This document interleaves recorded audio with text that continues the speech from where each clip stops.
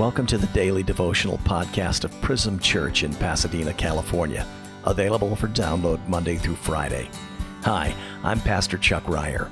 Our ambition is that this daily podcast will encourage you to set your mind on Jesus and reflect on God's presence in your life. As we study the attributes of God and meditate on the promises of His Word, our hope is that our souls would be refreshed and we begin to reflect these beautiful realities to those around us. September's devotionals will be written by the people of our congregation.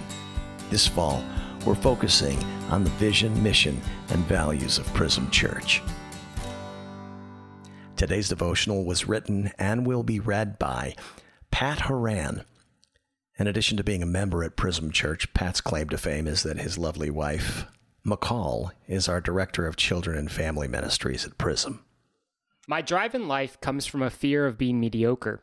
That is always pushing me, because even though I have become somebody, I still have to prove that I am somebody. My struggle has never ended, and I guess it never will. That was Madonna.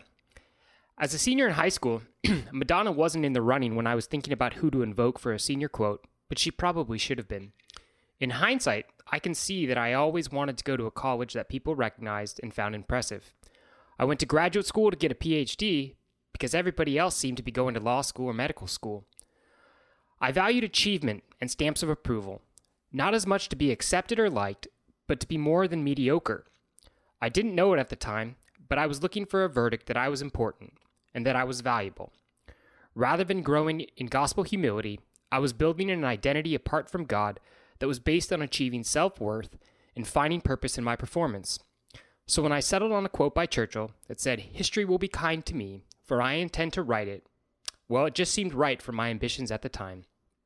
However, my parents were pretty mortified at my lack of humility, so I settled on another one of Churchill's quotes.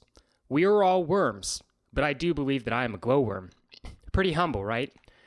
I was self-deprecating enough to call myself a worm, but I wasn't just a mediocre worm. I was a glowworm. My youthful ego was painfully busy making sure that I would glow. Tim Keller describes a painful ego as one that is swollen and distended, calling for attention because it's not working properly, but rather it's injured, it's broken, it's calling out for care and attention. My ego was busy because, as C.S. Lewis said, pride gets no pleasure out of having something, only out of having more of it than the next person.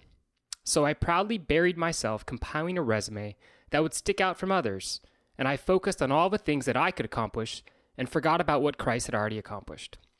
What was missing was the power of the gospel to transform my self-worth and my identity, to expose my struggles with self-effort.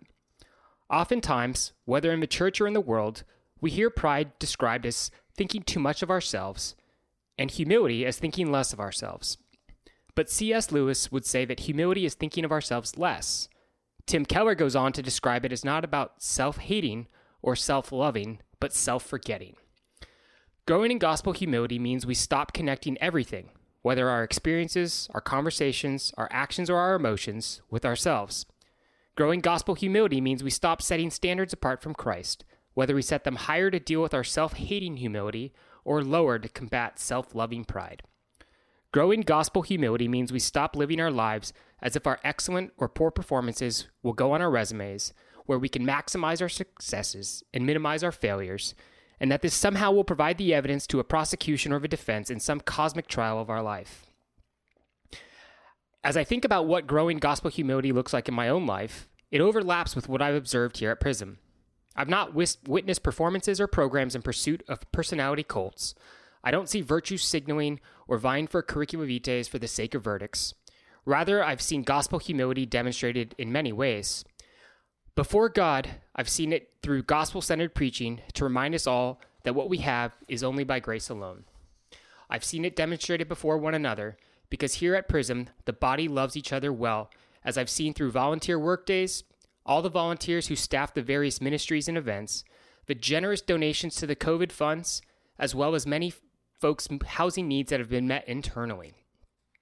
And before our world, Prism loves those in need. There's definitely nothing mediocre about our commitment to the Olive Crest Safe Families, the Obria Clinics, the Union Station Homeless Services, and the various missionaries and families being supported around the world in Spain, Indonesia, India, and many other places. So it must not be about the standards that others judge us by. It can't be about the standards that we judge ourselves by. It's not even about how the church or the culture will judge us. Rather, the verdict has been given, and we know that Christ's righteousness has been imputed to us, that our verdict is in, we're accepted, we've been adopted as full heirs. So we're free to forget ourselves, and we can perform because of the verdict, and not for the verdict. As Paul said in 1 Corinthians 4, verses 3-4, I care very little if I am judged by you or by any human court. Indeed, I do not even judge myself. My conscience is clear, but that does not make me innocent. It is the Lord who judges me. You've been listening to the Prism Church podcast. Prism Church is a non-denominational congregation in Pasadena, California. For more information, visit our website, prismchurch.com, or email us at info@prismchurch.com.